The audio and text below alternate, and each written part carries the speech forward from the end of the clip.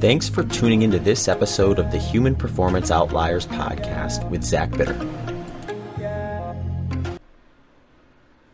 All right, folks, welcome back to another episode of the Human Performance Outliers podcast. I'm your host, Zach Bitter, and today I have a solo episode for you that we are going to dive in deep into a specific topic. It loosely relates to training in the heat, but it's really a main focus on hydration and electrolytes and kind of how to figure out if and what you need in those, or at least get started in kind of personalizing that for your specific lifestyle and individual needs. The interesting thing is we see a really wide range of things like sodium loss per person at the individual level. So we'll touch on that a bit. I highlight a little bit about treadmill use as well, since we're kind of in the thick of the summer heat here now, and treadmills tend to be something where I think extreme weather is where they get utilized the most, whether that be heat or the depths of winter in some of our northern climates. That's when I found them to be the most useful, is to try to get out of that for a little bit. So I touch on that a little bit, although a little more briefly than the electrolyte side. I think it's definitely more of a deep dive on that. But some good content for kind of the summer months, as we are likely in some cases deep into training plans or maybe getting started for a fall winter race, that you can use this in those efforts. Also, a bit of an update as to what's coming.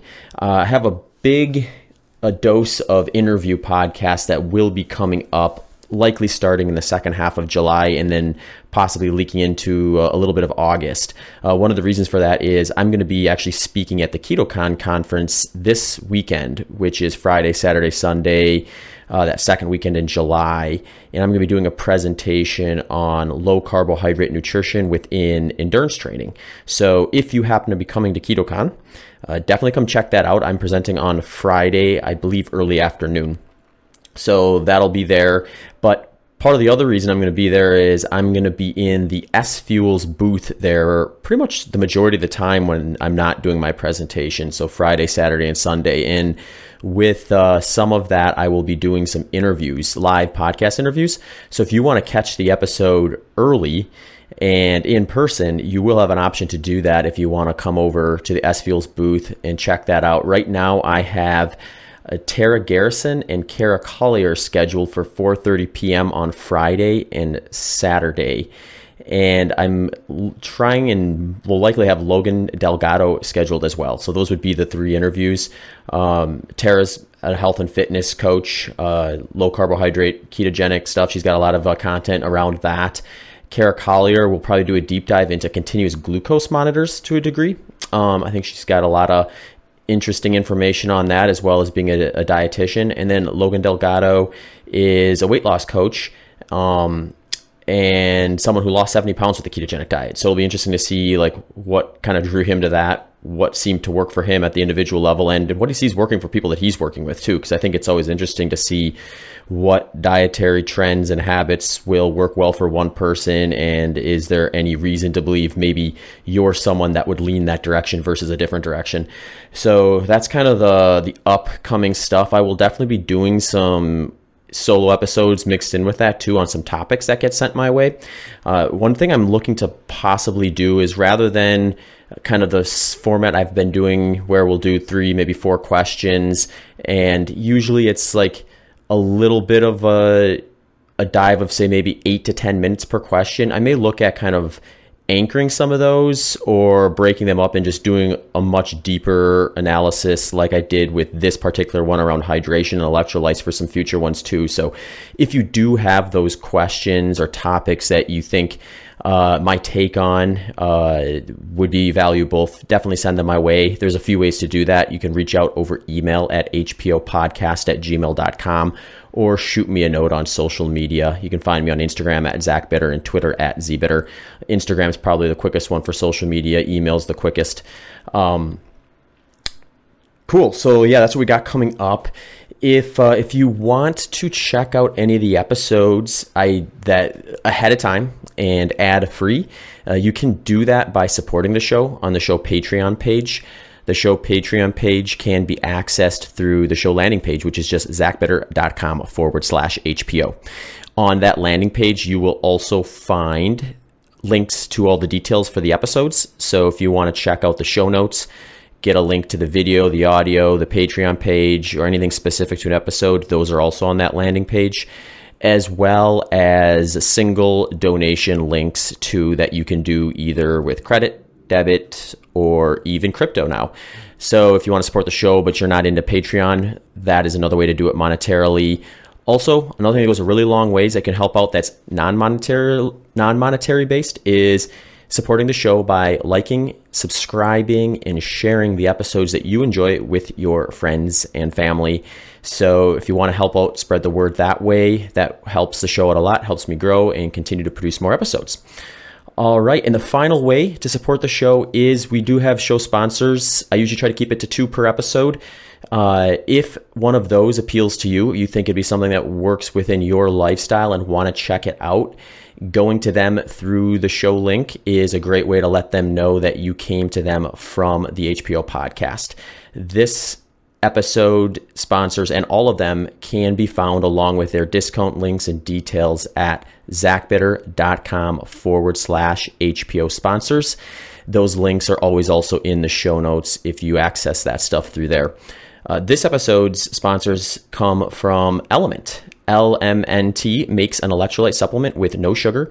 Each packet is loaded with 1,000 milligrams of sodium, 200 milligrams of potassium, and 60 milligrams of magnesium. They come in convenient single-serve packets that make them great for bringing along for a run, hike, to the gym, or while traveling. My go-tos are their citrus flavor during long runs and their chocolate flavor in my morning coffee. If you are hesitant or would like to try out LMNT first before you purchase, they are offering a flavor sample pack with one of each of their flavors for free to anyone who uses the HPO URL. If you want to check them out and support HPO along the way, you can head over to drinklmnt.com/HPO. That's drinklmnt.com/HPO. Links can be found in the show notes as well and at zachbitter.com/HPO sponsors. One more thing to add about that is that free sample pack is good for new or returning customers. So if you've checked out Element in the past through here, but want to get a full spectrum of the different flavors and see if there's one that you maybe like better than the other, you are more than welcome to do that. Also supporting this show is Goodr. Goodr makes $25 active sunglasses for anyone. Goodr sunglasses are lightweight, comfortable, don't move when you move, all for $25. They have no slip, no bounce, are all polarized and all fun. All Goodrs are 100% UV protective and 100% polarized. Whether you are running, cycling, hiking, or simply spending some time in the sun, Goodr will stay snug and comfy. Goodr is running free U.S. shipping on all orders over $50 and 30-day free returns, a 1-year warranty, and 100% carbon neutral and 1% for the planet. So if you head to goodr.com, that's GOODR.com/HPO, you'll also get 15% off your entire order when you use the promo code HPO at checkout. As I mentioned before, you can also find the links to that in the show notes or at zachbitter.com/HPO sponsors. All right, folks, let's get into this episode. We are going to go over a couple topics that I think will be useful for the listeners going into the summer. I've been getting a lot of questions lately about hydration, electrolytes, training in the heat, and that sort of thing, which I assume is just the likely cyclical nature of seasons and for those of us who deal with warmer weather climates out there. So a couple questions that we're going to hit on today is treadmill running, which I think is applicable when it's really hot outside. I think treadmills become a more viable option for people, and it also indicates maybe or influences maybe the pros and cons of treadmill running. But we're going to talk somewhat generally about treadmill training as well. But I will touch on the weather component of that as we move along. The bigger one that we're going to hit on today, though, is a question that came into me via the HPO podcast email, which if you have questions for future episodes and would like to submit them via email, hpopodcast@gmail.com is a great way to get in touch with me with those. This one specifically has to do with being able to keep in fluid intake on longer runs and hikes, and just curious if they're doing it right. or if things are not going right, what can they do is maybe another way to look at this particular question. And then just the whole concept of adding some minerals like magnesium, potassium, and sodium to your water when you're out there for longer periods of times, and likely consuming a larger quantity of overall water during that workout or hike or whatever it is. What you should be looking for with those in terms of like ratios, focusing on one or the other and that sort of stuff. So we're going to go through what we kind of know about that and how you can start gathering data to fine tune that sort of stuff. All right. So before we get rolling, though, if you enjoy this podcast and would like to support the Human Performance Outliers podcast, there's a few ways to do it, both monetarily and non-monetarily. The two monetary options at the moment is through the show's Patreon page, which also gets you early release episodes and ad-free audio recordings.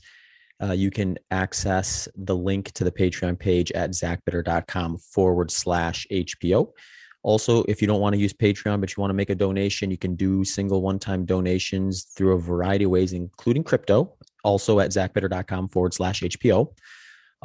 Finally, liking, subscribing, and sharing the episodes that you find enjoyable and useful really helps me grow the episode viewership. And that's very helpful in allowing me to spend more time recording podcasts. All right. Let's get into some of these questions. We're going to tackle the hydration one first. So I'm going to read the question as it was submitted, and then I'll kind of structure it in a way that I think is going to get at the questions at hand here. But the question was that I have a hard time keeping up my fluid intake on longer runs and or hikes. I am sure I'm not the only one. And then also I am contemplating adding minerals, sodium, potassium, magnesium to my water. What should I be looking for? Example, magnesium per serving, and what would be a good indicator whether the amount is sufficient? Would a sweat analysis be beneficial? And if yes, where can I get one done and how much do they cost? All right. So let's tackle some specifics with this first. One is just keeping up with fluid intake on longer runs and or hikes. So generally speaking, you don't necessarily have to keep up in the sense of being able to have a 1-for-1, or if I lose X pounds or kilograms of fluid during this effort, I need to replace that and essentially start and return at the exact same weight. Research would indicate that around 2% of total body weight loss through sweat is where you're going to start seeing a performance dip. So defending that is maybe a better target than just trying to kind of keep up with what you're actually going to lose, which is ultimately likely going to be an impossible effort, especially if you stretch it out long enough or in warm enough environments, because your body in most cases just simply isn't going to be able to process the fluids fast enough in order to do that. So it's sort of a losing battle, and it's also a battle you don't need to fight. Also, an interesting thing to consider with that too, and this is really into the performance realm here. So if you're out there just hiking, this is likely not something you're focusing on. But when we look at like the power weight ratio component to like endurance racing, if you're not getting a reduction in performance by losing, say, 1 to 2% of your body weight from fluid loss, you are reducing your weight and presumably retaining that same power, because you're not losing muscle. You're not losing your power generating capacity by that reduction. And you may actually be better off at the end of the race being close to that line versus adequately in the sense of 1-for-1 water replacement over the course of the entirety of it, which is just a kind of an interesting sidebar, I guess. For folks wondering though, like, how do I make sure I am kind of staying on top of it? There are some interesting things to note along these lines. One is just finding a way to test sweat loss. So you can do this fairly easily actually at home and through a variety of different climates. If you want to know, like, what is my sweat loss rate when it's like room temperature versus maybe extreme heat or something like that, or even cold winter months, you can do that. Generally speaking, the target time frame you're going to want to use is about 45 minutes to 2 hours for these tests. Generally, we want to try to isolate the sweat loss versus other things too, like using the bathroom, glycogen reduction, which will also contribute to kind of fluid fluctuations and things like that. We want to minimize the amount of that being changed, so we're not addressing a problem through drinking that it's not actually going to be a solution and then like overshoot the goal there. So that 45-minute to 2 hour range tends to kind of minimize those type of scenarios happening, especially if you're running like below your aerobic threshold. With that kind of a test, what you want to do there is you want to, before you go out for your run, weigh yourself with as little amount of clothes on as possible. Use the bathroom first if you need to, in order to kind of get that baseline number. Then go out for your run. And if you decide to drink during that run, just keep track of how much you drink. When you get back, take a dry towel, take off all the clothes that are probably wet with your sweat and things like that. So you're kind of in that same state as when you weighed yourself before from an apparel standpoint or your products and things like that, and weigh yourself. And with that number, you're going to see how much fluid you lost throughout the course of that run versus what you started with. And if you did drink fluids, you can just take that and subtract it from that total. So let's say that over the course of the run, you lost 40 ounces of fluid and you consumed 20 ounces during that. That would be a net loss of 60 ounces of fluid. So that's something you'd want to consider too. That means like, now you have some numbers to start with. Now you have some idea of like, you can run the numbers based on your body weight and that 2% reduction and start kind of piecing together a bit of a strategy as terms of what you likely will want to plan for. Now, I say that in terms of likely plan for. In reality, and we're going to get into this a little bit, you're likely going to want to focus a bit more on thirst and proper electrolyte supplementation versus just drinking to a target number, because there's a lot of variables that could change that data you collected on that day. And what we do realize is thirst, when adequately addressed, does tend to be a pretty accurate predictor of what your needs are going to be when you're out there. Some interesting things just to add to this too, that I was looking into and kind of remembered these stories coming out when they first did, just to look at just how some of this research maybe is going to be a little bit of a moving target or not necessarily something to get too overwhelmed by. One of those was a professional marathoner, Gebrselassie. He won the Dubai Marathon. I believe it was in, when was that? Like sometime in the early 2000s. And he won it with a reduction of a 9.8% body weight loss. So he extremely surpassed that 2% marker that I've been speaking about. He ran it in 2 hours and 5 minutes too. So it's not like he was like fading hard at the end or anything like that. We want to be careful with those type of anecdotes though, because that is a very particular situation and a very specific person. When we look at the Ironman research on this topic, what it shows is there are some extremes of up to 11% reduction in some of the elites.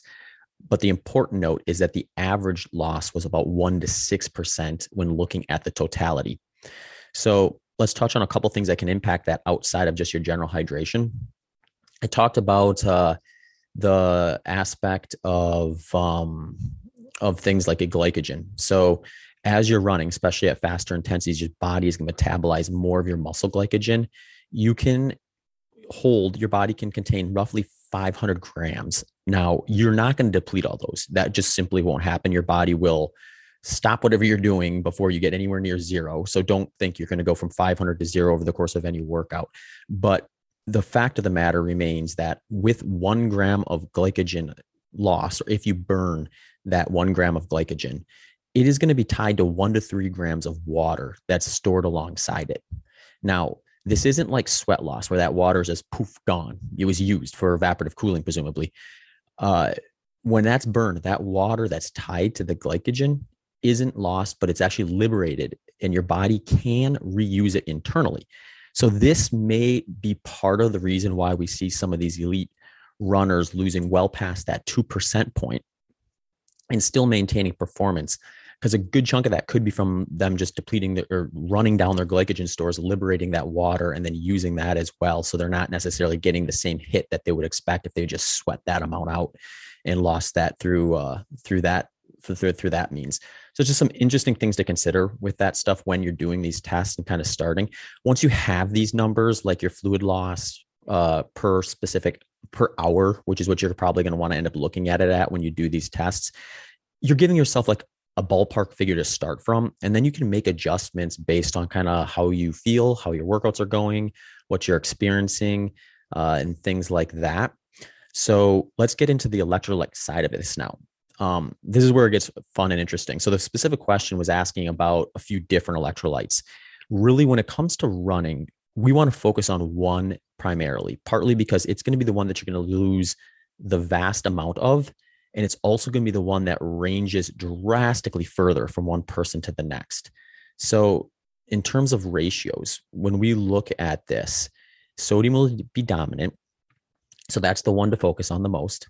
The average person's sweat is only going to contain about 150 milligrams of potassium per liter, and magnesium about 3 to 4 milligrams per liter, while sodium can sometimes be over 2,000 milligrams per liter. Now that's the high end. Roughly 20% of runners will exceed 1,500 milligrams per liter, but some will even go below 200 milligrams. So this is just a massive range of sodium loss per liter per person.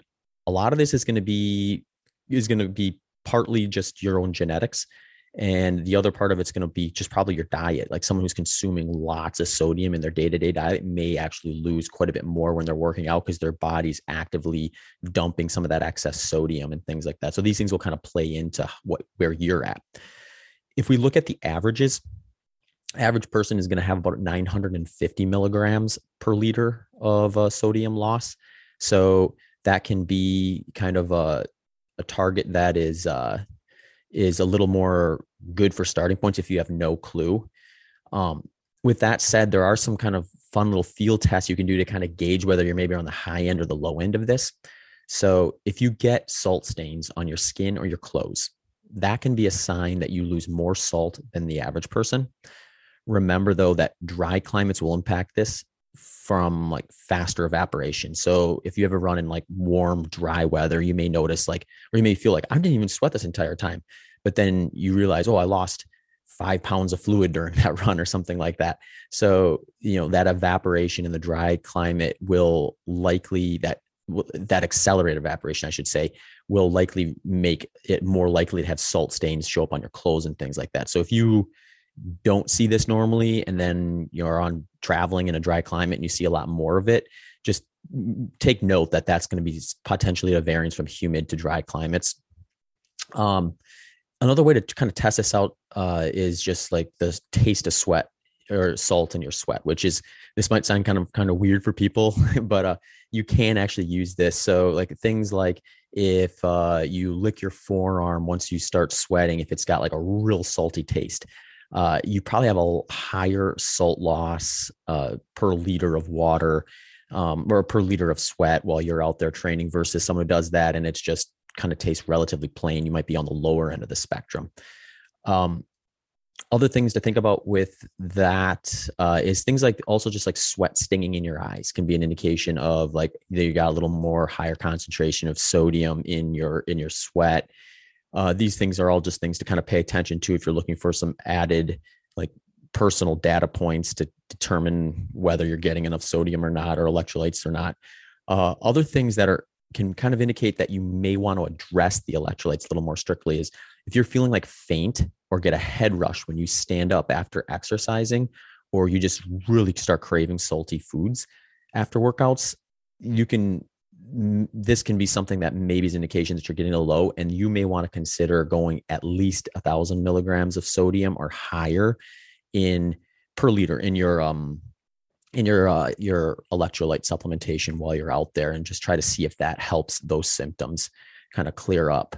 A few other things that you want to pay attention to that could be symptoms of electrolyte depletion, or I shouldn't say depletion, but just a reduction beyond what you're going to really want from a performance, and just a standard keeping them in line standpoint is, the sodium is going to help keep your body's fluids in balance. So if you're noticing a lot of fluctuations there, potassium is going to help with things like muscle contractions and nerve transmission. This is why potassium is sometimes recommended for things like cramping. Potassium also keeps blood from clotting. It helps carry nutrients to cells, maintain healthy blood pressure, and also things like bone health. So these are things to consider in terms of just making sure that you have these things in line. If sodium dips too low, eventually you can things like hyponatremia occurs. And we actually see this in endurance sports sometimes when people are just guzzling a lot of water outside of thirst and not tying electrolytes to it because their body's bringing in essentially electrolyte free fluids and diluting the sodium that they do have on board. This can cause things like nausea and even vomiting. So that's a symptom to maybe pay attention to. Things like headaches, irritability, restlessness, fatigue, low energy, and in extreme cases seizures. So hyponatremia is generally rare, but it is a symptom that can occur and is likely going to be more prevalent in endurance athletes who are drinking beyond thirst and not paying attention to electrolytes. And sometimes people just have a massively reduce their sodium in their diet too, which some people may have to do that. But if you're healthy and don't have any issues, a massive reduction in sodium when you're training a lot may not be something that is beneficial for you at the individual level. So something to keep in mind. If potassium dips too low, some of the symptoms are just weakness and fatigue can occur. So similar to the sodium stuff, you do want to be mindful that too much isn't always better either. So don't just throw the kitchen sink at it, so to speak, and expect that to necessarily work in your favor. We went over the ratios in terms of why we want to focus on sodium versus the other ones when you're out there working out. So I do want to talk about a little bit in terms of just working on figuring out your specific starting point there. One thing to consider too, when it comes to electrolyte replacement, things like that, if you have adequate amounts of these electrolytes like sodium, potassium, and magnesium in your diet, then you supplementing them on workouts that are like less than 90 minutes isn't super necessary, especially if you're going to be consciously replacing them afterwards in your meals and things like that. So I would be more conscious of adding that electrolyte to your water when you start kind of branching out into that, like further than 90 minutes of exercise. Extreme heat can impact this though. So pay attention to that. Like if you're going out in really hot weather, there's a lot of things you want to be considering with that, but that may change that 90-minute starting point as well to think about. A couple other things to touch on here. If you are struggling still after kind of running your field tests, playing around with some electrolytes, and you're noticing it's just you're not finding what's working for you, you can go and get a sweat test done, which will tell you exactly the loss that you have at the individual level and find out where you fall between that very low 200 milligram number and that kind of above 2000 milligram number. I actually had a friend who went in and did this with his wife, and his wife came back at like 500 milligrams and he came back at like 2000. So it was like they had very different targets when they were out there training. And that was probably good for them to know.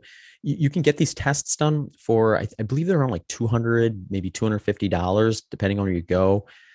You might be able to, I believe you can add these things on to just like normal blood draw panels, I believe too. So if you're doing something like that anyway, it might just be worth asking the physician if they can add that to your list of stuff to do. I'm not sure if you can do at-home ones with this. You may be as well. I'd be interested if listeners have any experience with that, if there's something that they've done in the past and used, that would be something to go for.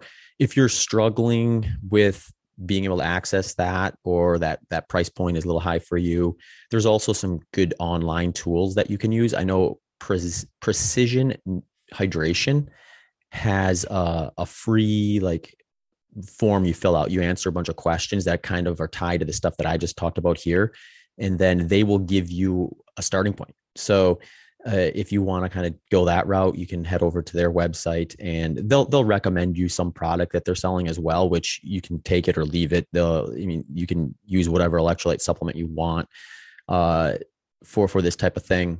But that data point or that information could be useful if you're having a hard time getting to it through the stuff that I mentioned here.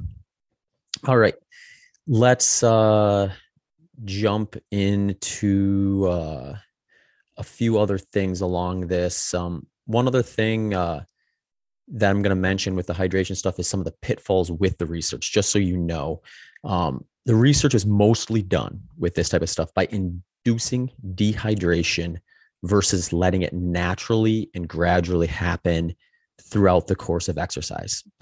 So a lot of times what they'll do is they'll maybe have like a diuretic or a sauna or something like that, and they'll drop it down below that 2% body weight reduction number, and then have that the performance done in order to see if it's been impacted or not. So that can add some potential pitfalls in the sense that it's not necessarily going to be like a gradual context specific reduction, which could make it a little bit different in real life. So maybe another reason why we see some of those ranges stretch well beyond that without necessarily being a performance dip. With that said, it does tell us that consistently unaddressed dehydration can have pretty big impacts on performance. So we do want to make sure we're not just throwing it all out the window because some of the studies and research weren't done as quite specifically as we'd maybe like, and go for that 9.8% reduction like Gebrselassie had on his marathon in Dubai. All right. If I missed something that you wanted me to touch on with this topic or would like me to dive into a different aspect of it deeper, feel free to reach out to me at hpopodcast@gmail.com. Hey folks, just a quick reminder that this episode's sponsors are my friends at Element and Goodr Sunglasses. Element makes a great electrolyte supplement, and right now they are giving away a free sample pack that's one of each of their flavors. Goodr is giving you 15% off your orders with your promo code HPO. Head to the show notes or to zachbitter.com/HPO sponsors for links, details, and discount options. Let's get into our next topic. This one will be a little shorter, but still fun to talk about, which is treadmill running. So the general question that was sent is what are my thoughts about running on a treadmill? And I think treadmills are a great tool, but there are things you want to look out for when you're using those. So unless your race is on a treadmill, which very few people are going to have as a target, the environment in which you're training in is going to be different. So treadmills, especially some of these more modern ones that have pretty cushioned platforms, is going to be different than the pavement that you're likely going to race on, or certainly the trails you're going to race on. So keeping in mind, if you did say your entire training on a treadmill, you are removing some of the mechanical variances and the mechanical specifics that you would likely have on race day, even if it's a flat marathon course on pavement. So that's just worth considering. That doesn't mean you have to say no treadmill work because I'm racing a road marathon, or no treadmill work because I'm racing a trail, running a trail. It just means be mindful of how often you use it. If you're using the treadmill a few times a week and you're still getting outside the other half of the time, and especially if you're focusing some of your quality sessions and some of your race specific sessions in the train or on the train that you're going to have, I think they can be great tools. And when we're talking about summer training, the heat, this is where treadmills can really shine, because we're looking for you to be able to produce a specific type of performance. And if you need to maintain a specific pace at, say, a marathon or a 5K, and it's nearly impossible to do that, or you have to work way harder to produce that pace because it's 100 degrees outside, this is where a treadmill can be very beneficial. Some other things that are really cool about treadmills is they eliminate a ton of variables. So if you're really trying to dial in things like assessing whether your training is resulting in the improvements you want, being able to control the environment as precisely as you can on a treadmill, from things like exact elevation, exact temperature, exact surface, from one workout to the next to gauge that improvement. This is where I really love treadmills. So let's look at an example here. Let's say we're working on short intervals. We're working on VO2 max. So we're hitting things that are like, maybe 2-3 minutes in duration, somewhere around there. if you start doing your workouts on that first week and you do them on the treadmill, and then you go and you continue to do them on a variety of different surfaces and things like that, and then you come back 4, 5, 6 weeks later, do that exact same workout on the treadmill, you can control that environment so much so that you're going to get a much closer look at where your improvements were. Some of the coaching clients I work with will do this where they'll do a couple weeks worth of workouts, which is generally the timeline that we'd expect to start seeing some adaptations take place with a given intensity target. And they'll check maybe every 2 or 3 weeks. They'll just move that workout to the treadmill, test again, and see, are we heading in the right direction? If not, why? What do we need to change? Or if yes, let's keep doing these things that we're doing because we're clearly heading in the right direction. So that's where I think treadmills really would shine. Other things is like elevation. So you got some pros and cons here. If you have a race that's got very steep climbs and you just don't have access to that, having a treadmill that you can do an incline on can be great. And you can also address the very specific inclines that you'll see on race day.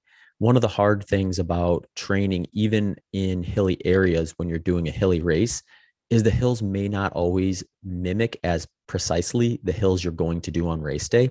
With a treadmill, you can look at the elevation profile of a race and look at some of the key climbs and say like, okay, there's 3 key climbs. One of them's a 12% incline, one of them's an 8%, and the other one's a 15%. You can actually structure some of your training on the treadmill to target those exact things and work on your mechanics very specifically with that. Some of the cons or downsides to it is, again, we're on this flat, very controlled platform. So even with the incline, you're going to get very little variance, especially like from side to side type movements that you're likely going to have on a very terrain trail. Like when you step your foot down on a trail, you're not stepping down on a perfectly flat, consistently stable, consistently the same level of softness as you would be running over rocks, roots, like divots in the dirt, and just general undulations as you can see on the trail. So that's maybe the downside of doing your elevation on there. The other part is it's really hard to replicate downhill running on a treadmill. Some treadmills will go with a reduction. You can actually do I think up to -6%. I've seen people actually stack books behind their treadmill to give themselves a downhill run. Problem with this is a lot of times there's a governor on the machine that will keep it from going past a certain speed. So if you're really working on a very specific pace on that downhill ascent, you may not be able to do it on the treadmill. I would heavily advise against the book stacking behind. One of the reasons why treadmills put a governor on the speed for that is it's really hard on the treadmill motor. So you'll likely burn that thing out if you do it too much. So don't go and spend thousands of dollars on a treadmill and stack books or weights behind it and burn your motor out and hope that they cover that that for you. But yeah, those are some things I like to consider with the treadmill. I think, another one that I like to hit on too, because a lot of times I'm working with really busy people who have very specific schedules, or the time they can train is just not ideal or not safe. And having access to a treadmill just allows them to do any type of training. So one that comes up a lot of times will be like, you have a parent with kids and they can't just leave their kids at home, but their kids can more or less be playing while they're on the treadmill or something like that. Great option. You have to wake up super early in the morning and it's just not a safe area to be running in the dark or late at night or something like that. A treadmill can help without those type of situations too. So ultimately, when I talk to people about this, it's pretty rare that someone has the perfect professional athlete's availability with training and access to things like resources to be able to do it. So we're oftentimes looking at it through the lens of, let's look at your lifestyle, try to cause the least amount of stress outside of the physical stress we're trying to induce in training in the rest of your life. And if a treadmill helps you get to that, I think, the question sort of answers itself to some degree. All right, folks, those are the questions I wanted to hit on for this episode. Thanks a bunch for tuning in. If you do have questions you'd like to submit about the ones we talked about here or completely different from these, definitely feel free to reach out to me on social media or at hpopodcast@gmail.com, and I'll add them to the list of episodes to do. In the meantime, shoot me a note if you have any interesting stories about hydrating and things like that, or treadmill workouts and stuff like that. I always love to hear about that sort of stuff and what people are working on. And, maybe some stuff that I missed or that you found that is counter to what I described here today. But otherwise, everyone have a great rest of the day, and come back and listen to some more episodes of the Human Performance Outliers podcast. All right, folks. If you are interested in adding some structure to your training program, I have some options that might interest you. Over on my website, zachbitter.com, I have a wide range of ready-made plans that have options for beginners to advanced endurance athletes. I also have personalized plan options where I will cater a plan specific to the event you are preparing for and your personal schedule and training availability. You can also access a variety of add-on options from email collaboration to consultation calls to help guide you through your training and nutrition needs. You can access these with or without a formal plan. So head over to zachbitter.com and let me know what you think.